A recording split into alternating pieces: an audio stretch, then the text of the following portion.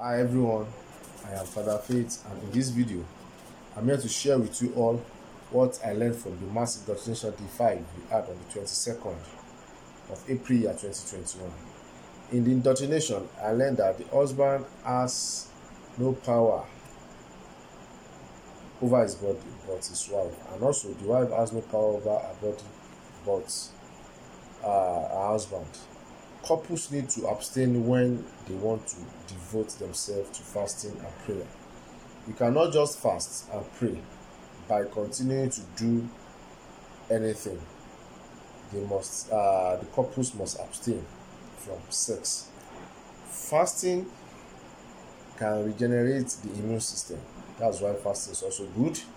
There are things that married couples should observe before their prayer can be answered, as it is stated in 1 Peter chapter 3 verse 7.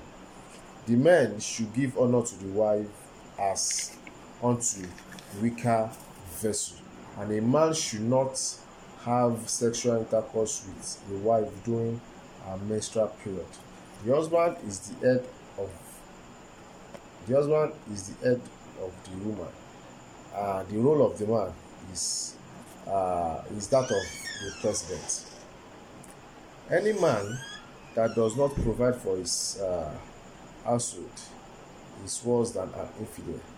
It is an obligation of men to provide for the family. Every man should cover his head.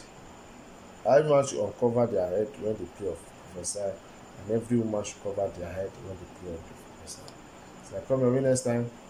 Thank you.